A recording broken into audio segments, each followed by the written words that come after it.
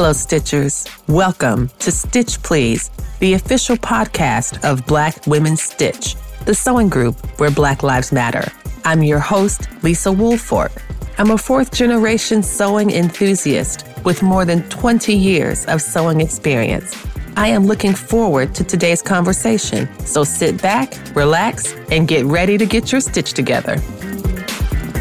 Hello, Stitchers, and welcome to the Stitch Please podcast. I'm Lisa Woolfork, joining you from Charlottesville, Virginia, and I'm ready to talk to you today about the first make of 2024.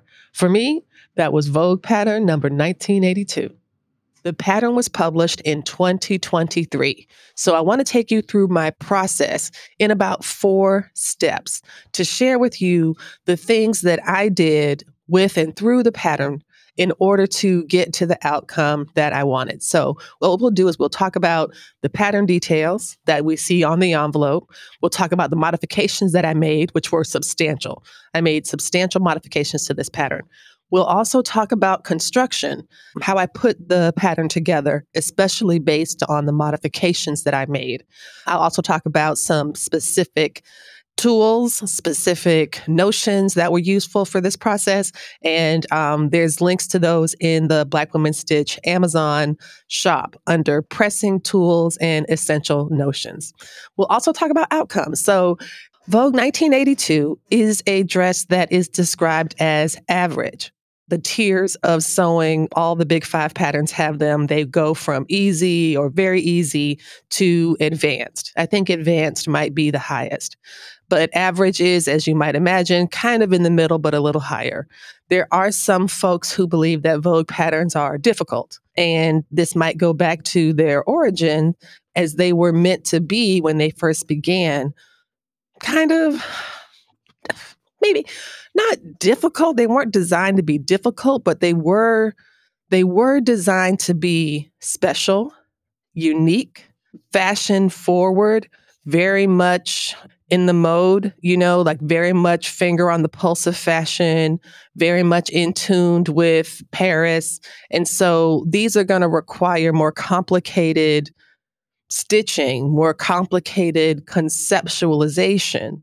And that translated, I think, to Vogue patterns being perceived as not as simple as a simplicity pattern. So even the line very easy Vogue is an attempt to kind of make Vogue more accessible.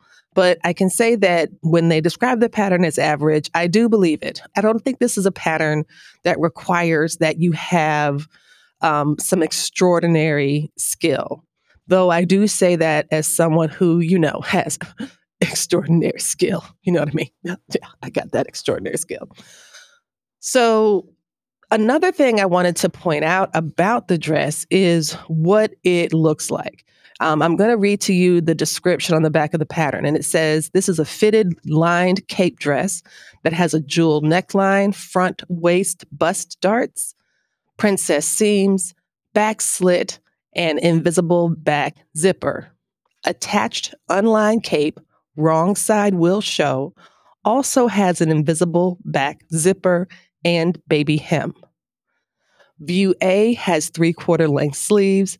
View B is sleeveless. Now, I made view A. And now, I know I like to say or quote Naomi P. Johnson that one should read the pattern instructions 3 times before beginning a sewing project. I can tell you right now, I did not realize until I read this sentence right here. As the kids say, I was today years old when I realized that these sleeves were supposed to be 3/4 length. And I just didn't have ridiculously long arms. Because I was like, why are these sleeves so dang small? The rest of my forearm is cold.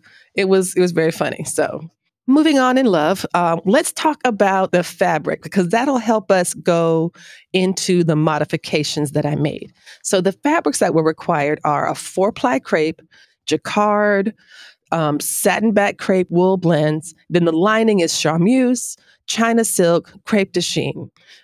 They say it's unsuitable for obvious diagonals, and it also has additional directions that go with nap or without nap. So if your fabric is velvet, for example, you have to cut all your pieces in the exact same direction, or you will get this very strange strobing effect that really, it doesn't look good. It kind of contradicts what velvet is supposed to do, like to look smooth. It makes what is meant to look smooth jagged. It like reverses it. I'm not sure what they call it, but it's the reason why you have to be so careful with velvet. The direction of the fabric, even the direction of the print. If you want it all to be the one way, you have to use more fabric so that you can have it be in a layout that might be different than they suggest. But they usually suggest a layout that works with the pattern direction, with the fabric direction, even if it means using more fabric. So the fabric brings me to some of the changes that I made when I worked on it. Just to review what the pattern asked for, that was 2 invisible zippers. It was a baby hem. It was an attached unlined cape.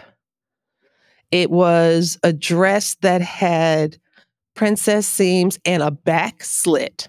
So these are the things that were required of the pattern. In my modifications, I changed nearly everything. Seriously, I changed nearly everything. The first thing I changed was the fabric. I was determined to use the fabric that I had. I really want to get into sewing my stash this year. My slogan is going to be, I think, sew more in 2024. And I want that more to be from the plenty that I have. I think being a good steward of resources requires that, or encourages, or should like naturally incentivize wanting to use what I have and not just have it. I think that you can have a swatch, you can have a memory, but you can also activate that fabric by enlivening it, by giving it a chance to get out into the world and to be seen and to help you be seen in ways that you want to be seen. And so I think that that mutually beneficial relationship of fabric to garment doesn't get to happen if you keep your favorite fabrics tucked away and never use them. Rant over. So I was inspired by Alethea Hudson's Sew Your Stash. I'm forgetting the name. It's like a stash buster type challenge. And it's like a no buy January. And it's a sew from your stash challenge. And I thought it was really great. And I was like, you know what? I'm going to do it. And so far, I have done it. We are moving into the very end of the month. Pretty much we're really getting close to the end, and so for the last 3 weeks or more I have not purchased any new fabric, and I feel good about that because I don't need it.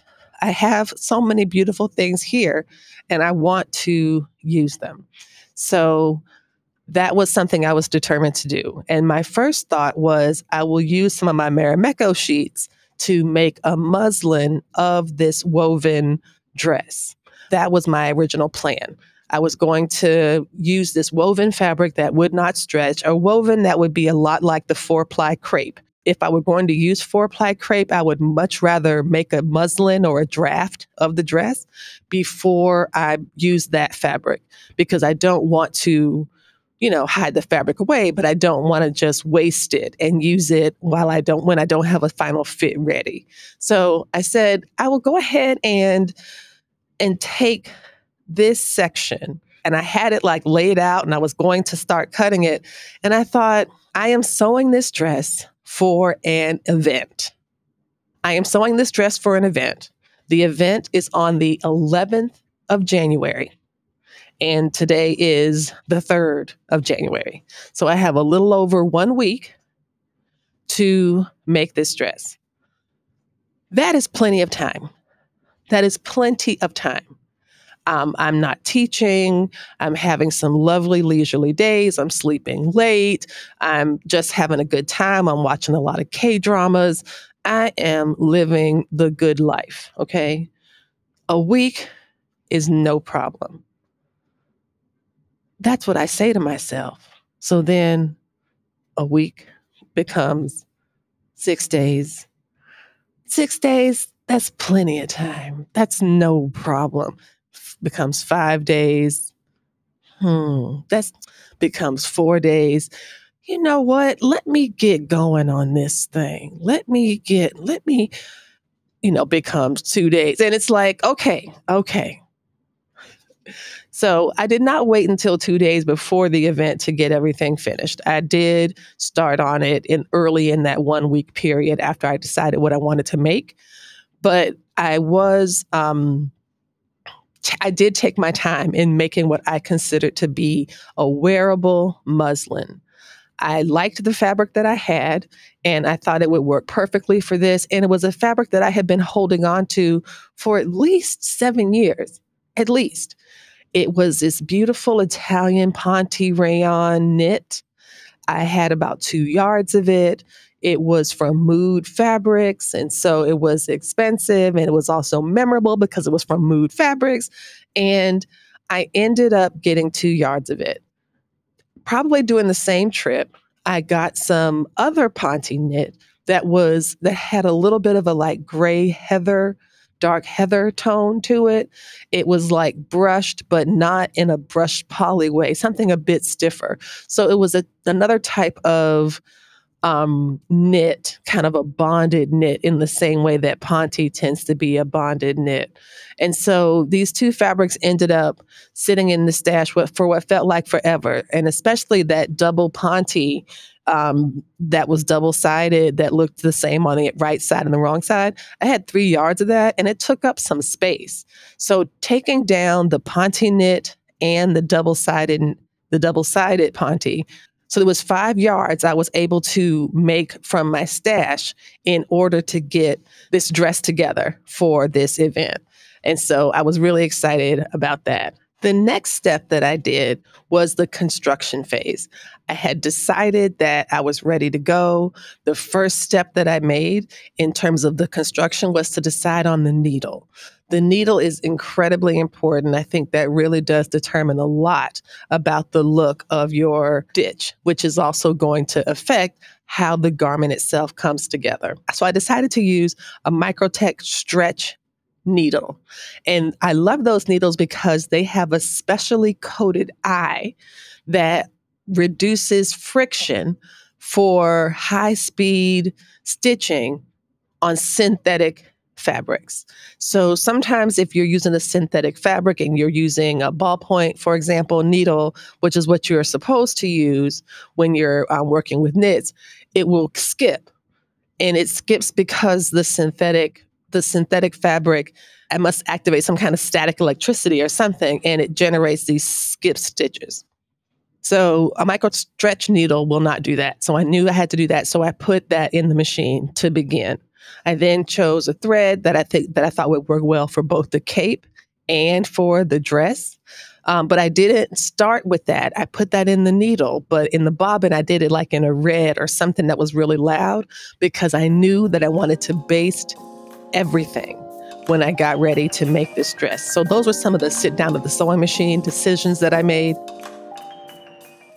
Hey friends, hey, I know you're enjoying the audio version of Stitch Please, and thanks so much for listening.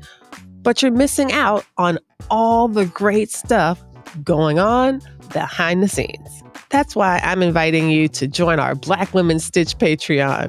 For as little as $5 a month, you can see all the video versions of the podcast. Plus, you get some amazing swatch cards. You know how much I love these swatch cards. Look, see how cool these are?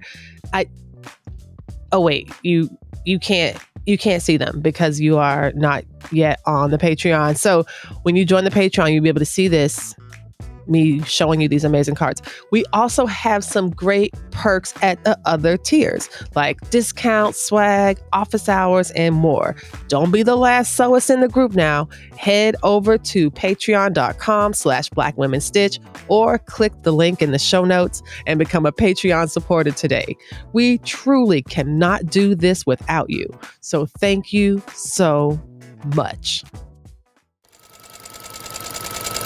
Another big decision was the cutting. I cut this fabric cross grain on purpose to control the stretch of the fabric. This means that rather than having the fabric grain line be parallel to the selvage, which is something you are supposed to do and should do because that pattern was designed to be laid out in that direction. So the fabric will lay in complement to the way the piece is cut. And so if you do it kind of willy-nilly or you Tetris it and you're cutting things on the bias or you're just kind of putting it in there like pattern piece Jenga, it is very likely that the things you are doing, the pieces you are cutting will be off grain. And over time, they're going to warp and deteriorate. And your garment is not going to look the way it's supposed to look. So that's what I did. I took that piece, and rather than having it be on grain, I did it completely cross grain. So rather than have the selvage be parallel to the grain line, it was perpendicular. There was a lot of good benefits to this. The fabric was very wide, so it allowed me to lay the pieces out in such a way that they could all fit. So I think that I was able to get a better design actually because I could rotate it. It was a very abstract design that like almost like a dolly, DALI, the guy with the melting clocks. And like you could turn a set of stairs to the counterclockwise, but it would be the same if it was clockwise. That kind of illusionist.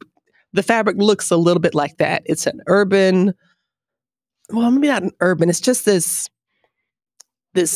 not a landscape. The fabric has a illusion of buildings in relation to one another in a way that is horizontal and really interesting, but they're all different sizes.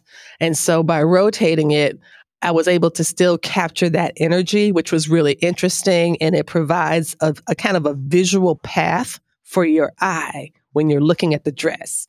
And so that's one of the reasons I love the fabric in the first place, but apparently didn't love it enough to ever use it. So here we are. It also allowed me to use the selvage edge as a decorative dress hem. The selvage edge was a kind of an off-white beige, and it complemented the fabric, although that color was not in the fabric at all. Another decision I made was to use the selvage of the cape fabric as the center back seam of the cape. I was trying to stabilize it. I was trying to kind of conserve fabric and not to kind of cut less than I needed to. That turned out to be a mistake because that selvage was not true.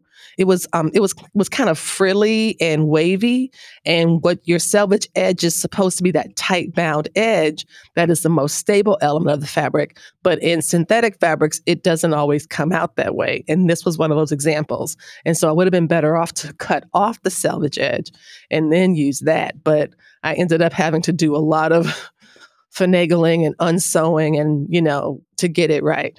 But it worked out fine in the end. The thing that I think that helped this whole project to work was that I basted everything. I basted the entire dress together. I basted the cape together. I attached the cape to the dress. I attached the dress to the front cape and the side. I did all of that. And I was still able to pull it on, put it off. And that was one of the big changes that I made, was to get rid of all the closures. This is why the fabric retailer and designer Nicole Elise says fabric choice is everything. Because I was able to choose a fabric that allowed me to do something that's really not supposed to be possible. It is not good practice. I won't say it's not possible. Anything is possible. It is not good practice to swap out a fabric option on a pattern envelope. If they are telling you that you should make your swimsuit out of spandex and you say, no, I like denim, and you make your swimsuit out of denim and then you can't put it on, or you can put it on, but you can't button it or pull it off.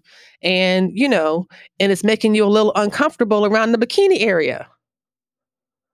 This is because denim doesn't behave in the same way as spandex. There's no stretch, there's no wicking, none of the other properties. There's no buoyancy. There's nothing that allows it to kind of be comfortable and suitable for swimwear. The same is true for a dress like this. There is a reason they want you to have the 4-ply crepe. On Patreon here, I'm showing the pattern. And if you see the weight of the cape and how it balances the weight of the dress hem, you can see that that's happening because of the weight of that fabric. And that fabric is a 4-ply crepe. It's a jacquard. It is something that is on the heavy side that has a drape already built into the design, or there's already a certain weight built into the fabric itself. So for me to swap out the fabric is a huge modification, a huge gamble. And yet I decided to do it because honestly, I just did not feel like being bothered with all of the things that are required for fitting a pattern or fitting a woven dress pattern to my curvy body. I would rather have fabric that's more generous and merciful and stretches and makes me feel like, okay, my body can fit in this and move. That's what I made. That's what I chose. And I have no regrets. It worked out very nicely. I also was able to practice the continuous seam when I made the cape, and attached the main modification I also made was to remove the lining, to remove both invisible zippers, and to convert the center back seam, which would have had two invisible zippers, into one single seam. I placed the rear cape matching the rear center back of the dress. I applied the wrong side of the dress to the right side of the cape and stitched all the way until about until the end of that center back seam. I did the same for the other side. Then I turned them inside out or right side out, and you could see where the center back cape is covering now the center back bodice of the dress. I then matched those two center seams and just lifted the cape and sewed the cape to the back of the dress in the same way that I attached the cape to the center back. And it just made this really cool effect. It looks like the neckline is totally lined and it stretches. So that's a really cool way that the fabric was allowed me to kind of make something that was more curvy friendly and just easier to wear. In terms of modifications, I'm really excited because I was able to transform a dress that was made from woven fabric into one made with knit fabric. I was able to take a dress that had two invisible zippers into a dress that had no closures whatsoever. That means a dress that you would need someone to help you zip up at 2 layers is something you can slip on yourself, just like a t-shirt. I was able to also stay warm. The cape was incredibly warm. That was one of the fun outcomes of this dress, was that when I was wearing it, I decided to add some contrast bias edging to the center of the cape, and it picked up the same dress fabric underneath. And so in terms of outcomes, there was some things that I did have to do differently. I had to hem the dress. I didn't want to. I had to hem the dress or it would not be longer than the cape. I did not have to hem the cape, and that was great. I did not have to hem the cape at all. That's one of the great things about this fabric is it doesn't ravel, and so you don't have to worry about it fraying or looking, kind of worn and tattered, which can sometimes happen if you don't hem something. And because of the nature of the fabric, I wasn't worried about the fabric raveling or unraveling. And so I decided instead to just skip it. And skipping the hem was another happy, freeing moment that I would gladly repeat. I found one of the best outcomes of the dress is that it was very warm and very comfortable. I am not one to go out in formal wear in the wintertime because there are very few gowns, beautiful gowns, that are also toasty warm. And so I was really happy to have seen this pattern that was not only beautiful and very dramatic and moved well, but that it was also something that was warm, comfortable, and easy to wear. So at the end of the process, I'm really happy that I chose Vogue 1982 as my first make of the year. I really enjoyed it. I was really happy that I decided to choose a fabric that would be kind to myself. That felt really good. It felt like a nice message to give myself at the start of the year that, hey, you can give yourself a break. You can do something nice for yourself. You don't have to do everything the hard way. And that felt really good. And that's a message that I want to continue to believe throughout the rest of 2024. Thanks so much for listening. Thank you all for being here. And we appreciate you very much. Come back next time and we'll help you get your stitch together. You've been listening to Stitch Please, the official podcast of Black Women Stitch, the sewing group where Black Lives Matter. We appreciate you joining us this week and every week for stories that center Black women, girls, and femmes in sewing. We invite you to join the Black Women Stitch Patreon community with giving levels beginning at $5 a month. Your contributions help us bring the Stitch Please podcast to you every week. Thank you for listening. Thank you for your support. And come back next week and we'll help you get your stitch together.